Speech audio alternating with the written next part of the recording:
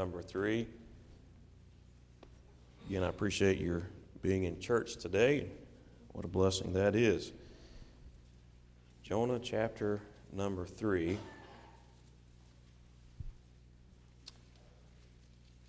And I know Jonah's one of those books kind of tucked away there toward the end of the New Testament, or the Old Testament rather.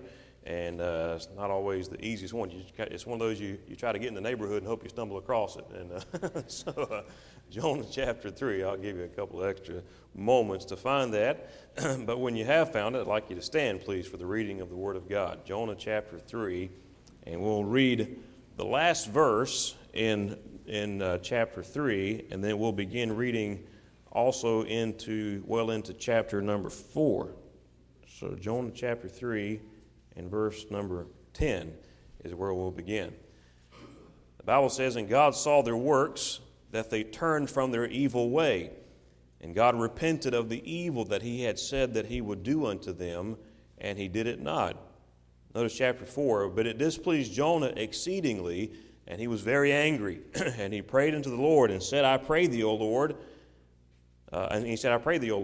was not this my saying when I was yet in my country? Therefore I fled before thee into Tarshish, for I knew that thou art a gracious God, and merciful, slow to anger, and of great kindness, and repentest thee of the evil. Therefore now, O Lord, take, I beseech thee, my life from me, for it is better for me to die than to live." Notice what God said in verse 4. "Then said the Lord, Doest thou well to be angry?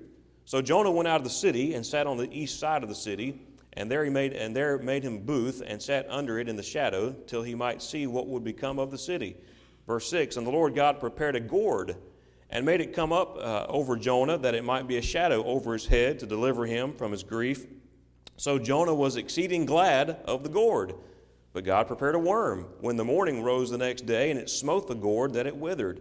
And it came to pass, when the sun did arise, that God prepared a vehement east wind, and the sun beat upon the head of Jonah, that he fainted, and wished in himself to die, and said, It is better for me to die than to live." Notice verse 9, God asked the same question. "And God said unto Jonah, Doest thou well to be angry for the gourd?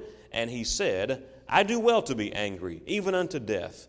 Then said the Lord, Thou hast pity on the gourd, for the which thou hast not labored, neither madest it grow, which came up in a night, and perished in a night. And should I not spare Nineveh, that great city, wherein are more than 60,000 persons that cannot discern between their right hand and their left hand, and also much cattle?" Very interesting story here, and the title of the message is simply this: Jonah, are you out of your gourd? Jonah, are you out of your gourd? And I want to preach on that subject, and I believe there's some lessons that we can learn from Jonah's attitude here in this passage. Let's pray together. We'll jump into the message. Father, we thank you for your goodness to us. Thank you for the privilege we have to teach and preach your word, and to live in a country where we can gather freely to hear the preaching. I pray that you'd help us to take advantage of it. I pray that you'd help us to apply the truth to our hearts today. I pray that you'd still our thoughts, help us to set aside anything that would be a distraction during these few moments that we'll spend together. We ask it in Jesus' name. Amen. Thank you for standing. You can be seated.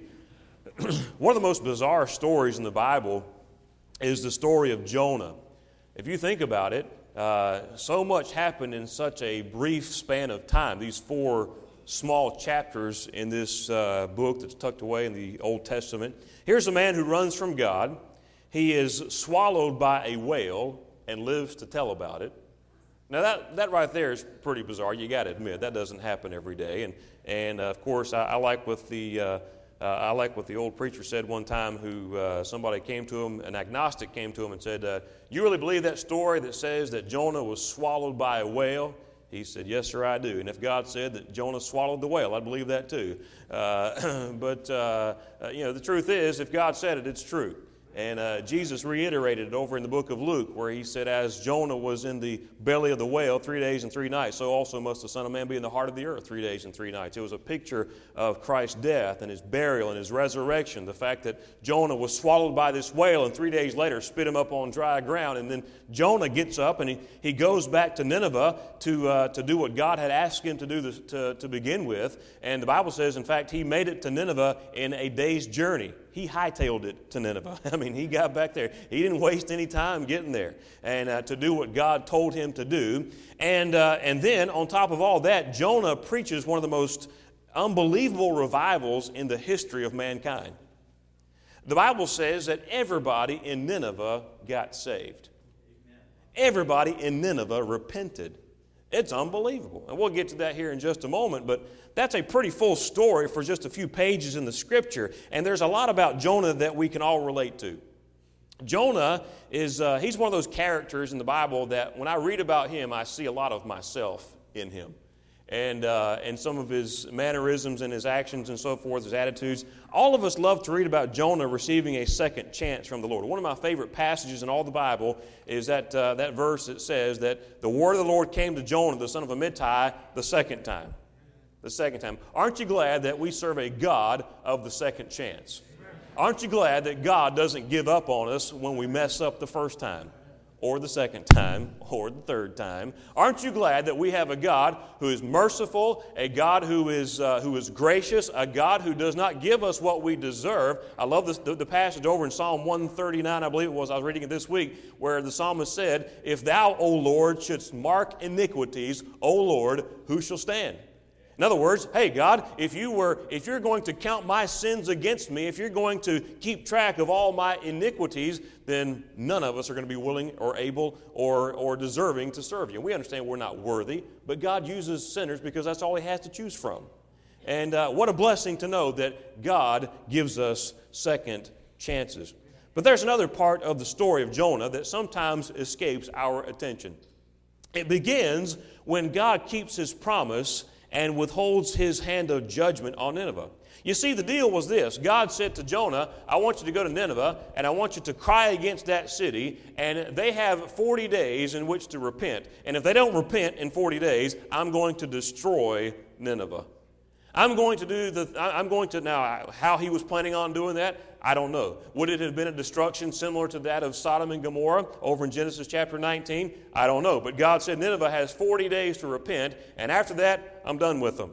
And so, of course, Jonah, after the episode with the whale was over with, he gets into Nineveh, and he begins to preach, and he preaches passionately, and he preaches forthright, and boy, there's a great revival. I mean to tell you, they had revival. The Bible says that the king proclaimed a fast and sat in sackcloth and ashes. I'm talking about the head honcho. I'm talking about the king of Nineveh. And Nineveh was the capital city of the Assyrian Empire. This was a big city. This was not. This wasn't. There's a town in North Carolina called Frog Hollow. I kid you not.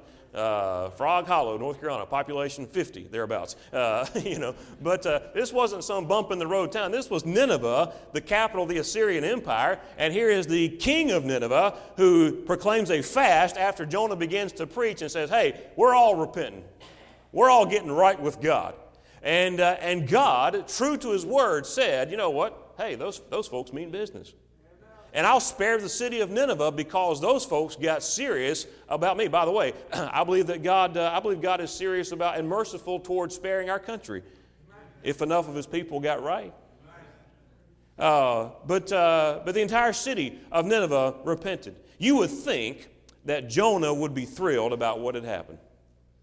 You would think, if you had been the evangelist, in this case it was Jonah, but if you'd been in Jonah's shoes and you preached and everybody got saved and there was just a citywide revival sweeping the place, you would think, man, this is awesome. This is great. This is unbelievable. But wait a minute, notice that wasn't Jonah's reaction. His reaction was indicative of his spiritual condition. I want you to notice with me, if you will, in Jonah chapter 4 and verse number 1. The Bible says this, but it displeased Jonah, notice the next word, exceedingly, and he was very angry. You would have thought that Jonah would have been pumped, excited, jumping for joy, shouting hallelujah. High-fiving the city, the citizens of Nineveh. You'd have thought you'd have thought Jonah would have been excited about Nineveh. Jonavah, that's Nineveh and Jonah put together. But anyway, they were going to name the city after him. But the truth of the matter is, Jonah was displeased, the Bible says. He was angry because the people got right, but more angry because he was expecting to see judgment.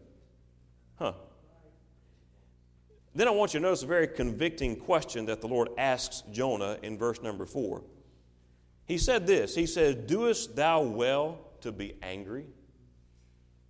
Doest thou well to be angry? In other words, Jonah, why are you mad? Why are you ticked off? Hey, Jonah, why are you upset?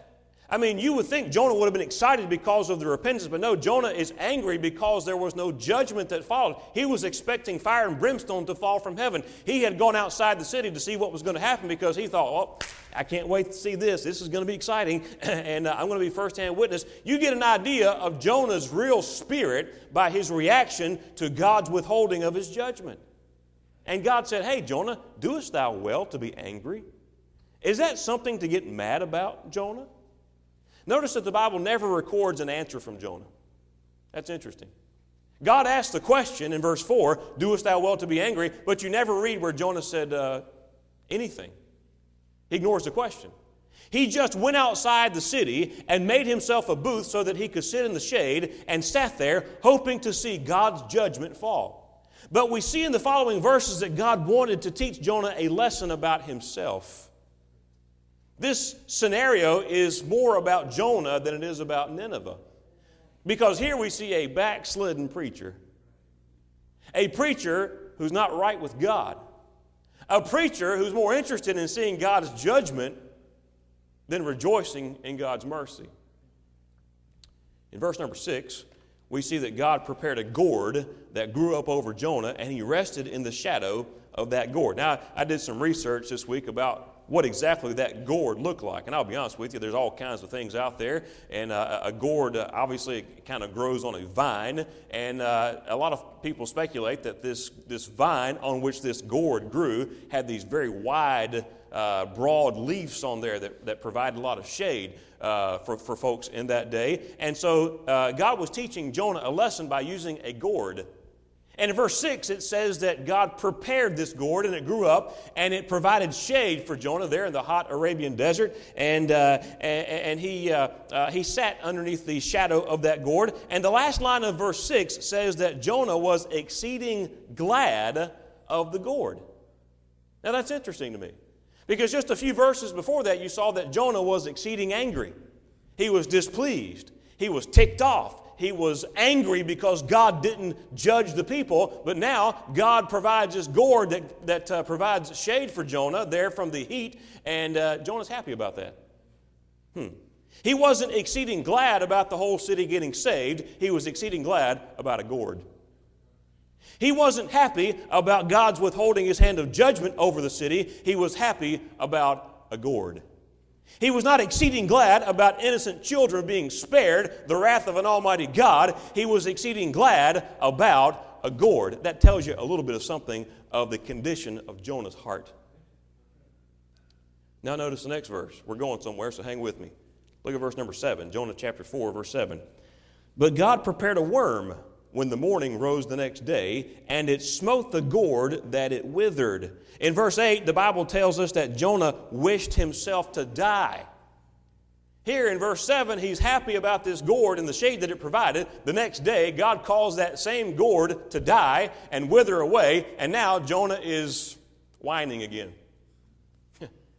He's wanting to die because the sun is just too hot on his little head, because the gourd is gone. Now, you see something strange about this whole scenario? So God comes back to Jonah with the same question that he asked him in verse 4. He says to Jonah the second time, "Doest thou well to be angry?" Jonah, you were angry because I didn't destroy the city, and now you're angry because the gourd is gone. You were happy when the gourd came and provided something for yourself. If I may paraphrase, Jonah, you're getting bent out of shape about the wrong things. Jonah, you're getting angry about things that don't matter. And you're not getting concerned about things that do matter.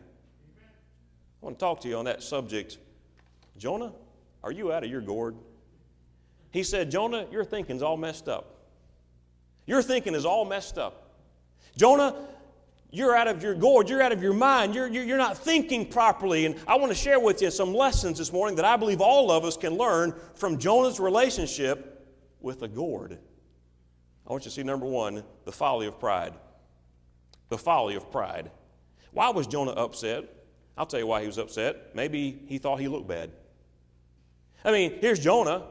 After being spit up on the shore after being swallowed by a whale and being in the whale's belly for 3 days and 3 nights, Jonah gets over to Nineveh and he cries against the city just like God had told him to do. But now that Jonah has done his duty and the people repented, they didn't have the same reaction Jonah thought they'd have, and God did not react the way Jonah thought he would, and so now he's mad.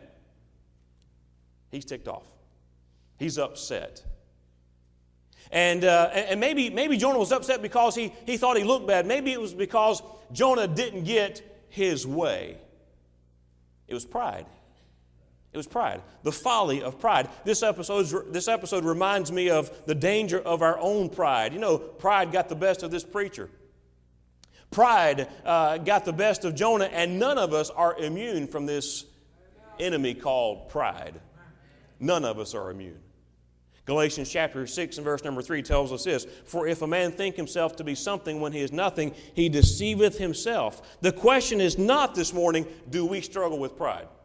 That's not the question, because we all do. The question this morning that I want to ask all of us, or that we all ought to ask ourselves, is this: how willing am I to do what it takes to humble myself in an effort to keep my pride from destroying my life? Because we all struggle with pride. It's part of who we are. It's the essence of our sinful nature. We deal with it every day of the world. It's there. We wake up with it. It's our constant companion. There's always that temptation to look out for number one. And I'm not being critical of Jonah this morning, because he is simply an object lesson that all of us can relate to. We all struggle with pride. When pride is not kept in control, our priorities get all messed up. That's what happened with Jonah. His pride got the best of him, and he became more concerned over a broad-leafed gourd than he was the souls of men. His priorities got all messed up. Why? Pride. He became focused on himself. It became more about what was important to him instead of what was important to the Lord. You know, Let's make sure that our priorities stay where they ought to be. And if we're going to do that, we're going to have to learn to die to self. The Apostle Paul said over in 1 Corinthians chapter 15, he said, I die daily. I die daily. What was he talking about? His pride.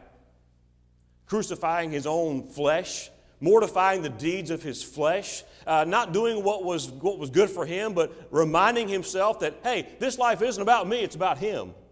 Our theme in 2016 is magnify him, magnifying Jesus Christ. And the only way for me to keep sinful pride in check is to keep him in a preeminent place in my life. That's the only way to do it. Colossians chapter 1, verse number 18, our theme verse for the year. The latter part of the verse says that in all things he might have the preeminence. Do you know what keeps Jesus from having the preeminent place in our life? Us. Me.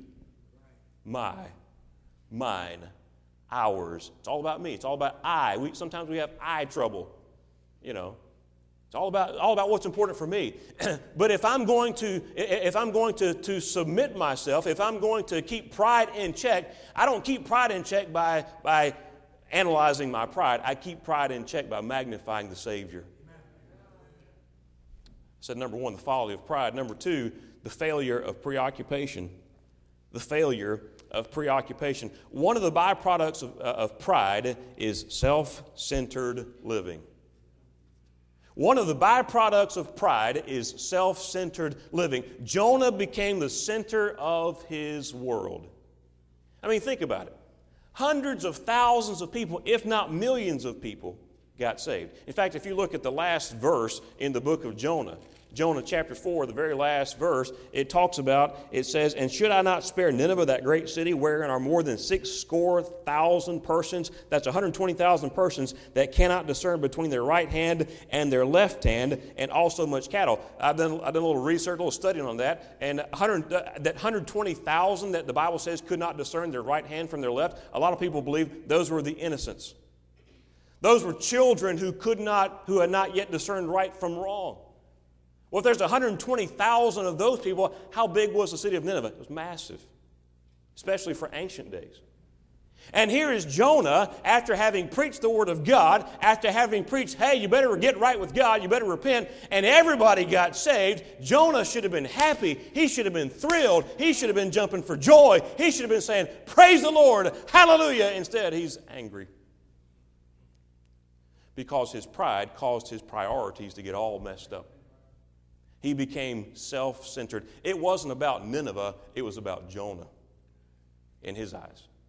It wasn't about him doing the will of God and letting God have his way in the situation. It was about Jonah pleasing himself. It was about him getting his way. It didn't matter to him that they repented. He wanted to see fire and brimstone fall from heaven or God's judgment fall in some other way, and that's all that mattered. When we become self-centered in our thinking, nothing else matters to us. That's the painful truth, isn't it? When we become self-centered in our thinking, nothing else matters. The world becomes an incredibly small place because it all revolves around me. It's all about me. Selfie is the order of the day. Our service becomes mechanical when our life becomes only about us. Hey, you say, well, preacher, I'm involved in serving the Lord, and I do this and I do that. But hey, let's be careful that even in our service for the Lord, let's make sure that we put it in the right perspective, because it still is all about Him. It's His service. And when we get the idea that even our service for the Lord is all about us, then we get to thinking, well, I'm irreplaceable, or, I'm indispensable. No. It's about Him. It's about Him. And when that happens, our service sometimes becomes mechanical, and we lose the heart for it. Our relationships with others suffer when we become selfish. Our relationships with others becomes or suffers when we become selfish. Our patience wears thin when we become selfish. Our feelings are of supreme importance when it's all about us. Hey, I'm simply saying, let's forget about ourselves long enough to understand that there's bigger fish to fry out there. Let's forget about ourselves and understand that, hey, it really is all about Jesus Christ. There's a world out there that's bigger than any of us that needs Christ, and boy, we ought to be focused on Him and His work and His ministry. So we see, number one, the folly of pride. Number two, the failure of preoccupation. And then I want you to see, number three, the fallacy of pleasure. The fallacy of pleasure. Notice what Jonah got happy about. Jonah got happy about a gourd. He got happy about a plant, a vine, if you will. Something that proved to be extremely temporary. In fact, it was so temporary, it lasted one day. One day. And God used that object, that gourd, that vine, as an object lesson to teach Jonah something very valuable about himself. And the reality is, we have a tendency to be the same way. We get really happy about temporary things, don't we? We get really excited about things that aren't going to last very long at all. We get really pumped up about things that are just here today and gone tomorrow. In the book of James, the Bible reminds us that our life is like a vapor. It's here for just a little while and then it's gone. It vanishes away. We're in love with the things of this world that won't matter 5 seconds after we're dead and gone. Think about it. Think about it. What is it that is so important to you right now, and how important is it going to be within a matter of a couple of seconds after you breathe your last breath? It'll help us put things in perspective, won't it? Look, 2 Corinthians chapter 4, verse number 18 says this, "While we look not on the things which are seen, but at the things which are not seen, for the things which are seen are temporal, but the things which are not seen are eternal." Hey, if you can see it, it's not going to last very long. If you can see it, it's not going to be around forever because temporal things are seen right now. Eternal things are not seen. We can't see your soul. That's an eternal thing. We can't see your spirit. That's an eternal thing. Hey, all the things that we crave and all the possessions that we crave. Hey, I'm not against you having things. I'm not against you, God blessing your life with whatever those temporal material things are. But God doesn't want things to possess you. It's okay for you to possess things. God doesn't want for things to possess you. Was the gourd sinful? No. God gave Jonah that gourd to help him and to prove a lesson to him. It wasn't sinful. God gave it to him. But God used it to show Jonah the fact that his priorities were messed up. God is not against you having things. He's against things having you. So we see, number one, the folly of pride. Number two, the failure of preoccupation. And number three, the fallacy of pleasure. And then I want you to notice the final thing, and we'll be done. Number four, the focus of priorities. The focus of priorities. Every now and then, it is good for us to take our own spiritual temperature. And one of the benefits of preaching, one of the benefits of reading and meditating on the Bible is simply that. It is our spiritual thermometer. I measure my spirituality not based on, not compared to someone else, because the Bible says they that compare themselves among themselves are not wise. The way that I take my spiritual temperature is to measure myself against the Word of God. That's why preaching helps us. That's why Sunday school helps us. That's why personal devotions and Bible time helps us. It's our spiritual thermometer. A couple of good questions for all of us to ask ourselves after reading the story about Jonah are simply this. Number one, what makes me angry? What is it that makes me angry? Do I get upset because people are dying and going to hell? Or do I get upset because my gourd broke? My gourd withered. My shade is gone. What is it? What is it that makes me angry? Hey, what is it that makes me happy? The Bible says that Jonah was exceeding glad about the gourd. He got really happy about something that would not last. He got really excited about something that was just here today and literally gone tomorrow. Does that describe your life this morning? Are you exceedingly happy about things that are temporal? Are you exceedingly happy about things that won't last? Hey, you only get one shot at life. You only get one shot at it. Only one life, so soon it will pass, and only what's done for Christ will last. That's it. That's it. One day we're all going to stand before God. If you know Jesus Christ as your Savior, you'll stand at the Bema seat, the judgment seat of Christ. And the Bible says that won't be a judgment of our salvation because that was taken care of at Calvary. And the day that you trusted Christ, your sin debt was paid in full by the blood of Christ. What a wonderful thing. But as a child of God, we're going to stand before God one day, stand before Christ at the judgment seat, and we'll give an account of what we've done for Him. And the Bible says that our works will be tried so as by fire to prove them. Hey, are you doing anything today that is of eternal value? Are you doing anything today that's going to matter 5 minutes after you breathe your last breath on this side of eternity? Are you doing anything that's going to withstand the fire of judgment? Hey, I want my life to count for Christ. Boy, you ought to want your life to count for Christ. Jonah got really upset about things that didn't matter. He got really happy about pleasures that were only around for a little while. Hey, I understand, and I believe that God loves to see us enjoy life. But hey, am I more upset about the plight of the unsaved or over my favorite team losing a ball game? It's a pertinent question. Am I more upset about souls going out into eternity, lost without God, without Christ? Am I more upset over that than I am my favorite NASCAR driver, how well he does at Daytona today? Somebody said, oh yeah, that's today, isn't it? I just reminded you. It's a great question. Does it disturb me more that our country's in a state of spiritual decline or that someone said something that hurt my feelings? I'm simply saying, let's get our priorities focused. Let's make sure that we're looking through life, we're looking at this life through God's eyes of value. I'm simply saying that we ought to take our eyes off of ourselves and see the big picture. Jonah was so self-centered that he missed being the blessing, or he missed the blessing of revival when it came to an entire city. He was so focused on himself. So focused on himself. The focus of our priorities. I understand, and I want you to understand this morning, that your life will be gone just like that. Just like that. Yesterday, after the service for the memorial service for Ms. Kittles, I was talking to Brother Curris. Brother Curris, I hope you don't mind me using you as an illustration this morning. Sitting down talking to Brother and Ms. Curris over in the gymnasium. We're enjoying the meal there, and I appreciate all the folks who helped out with that.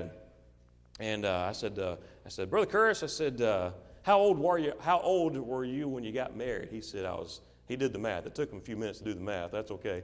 But he came to the conclusion he was 46 years old when he and Pat got married and tied the knot. And man, what a great couple they are. And I looked at my wife and said, wait a minute, we're 46. We're 46. And he made a statement that I can't get away from. He said, that was 37 years ago. He said, it goes by so fast. It goes by so fast. Can I help all of us this morning? Your life is going to go by very, very quickly. Very quickly. And we can waste our days. We can just fritter away our opportunities. We can ignore the things that God brings into our life that are truly important, and we can get upset about things that don't matter. We can get happy about things that don't matter. We can get angry about things that don't matter. We can get our priorities all messed up. But one day we're going to come to the end of this ride called life, and we're going to stand before a holy and a just God, and He's going to want to know, hey, did you make the most of the opportunities I gave you? Or did you get your priorities all messed up? If you're here this morning and you don't know Jesus Christ as your Savior, God has given you some opportunities. And today's another one of those opportunities. If you're here and you don't know Jesus Christ as your Savior, the Bible says today is the accepted hour. Today's the day of salvation. More than anything else, God wants for you to know for sure that you're on your way to heaven. God wants you to come to Christ. He wants you to come to a saving knowledge of Jesus Christ. And you can today. You can today. Don't waste the opportunity. Don't let this one slip away. Don't walk out these doors today not knowing for sure that heaven is your home. I'd like you to bow your head, close your eyes.